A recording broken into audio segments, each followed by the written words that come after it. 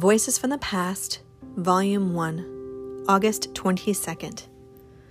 Consider the ravens, they never sow nor reap, and yet God feeds them. Luke 12, verse 24. If God is our Heavenly Father, let us behave ourselves as children of such a Father. Let us depend upon Him in all our straits and difficulties. Let us believe He will provide for our wants as children rely upon their parents for the supply of their needs. If we trust God for salvation, shall we not trust Him for our livelihood? We need to be careful of being distrustful. Would God feed the birds of the air and not feed His children?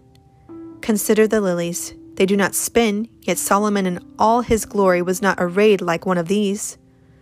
Would God clothe the lilies and not clothe His lambs?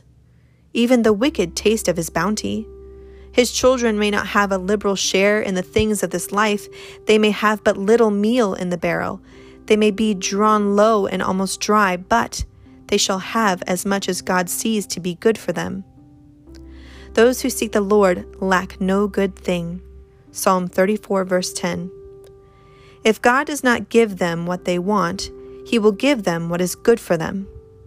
If He does not give them what they crave, He will give them what they need. If He does not give them a feast, He will give them a portion by the way.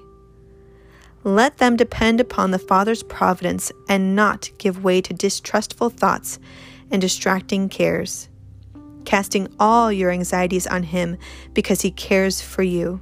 1 Peter 5, verse 7.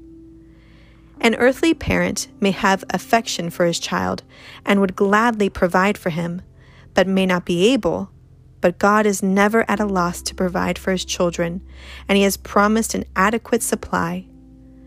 Will God give His children heaven and not give them enough to carry them on their way? Will He give them a kingdom and deny them their daily bread? Oh, put your trust in Him, for He has said, I will never leave you nor forsake you. Hebrews 13, verse 5.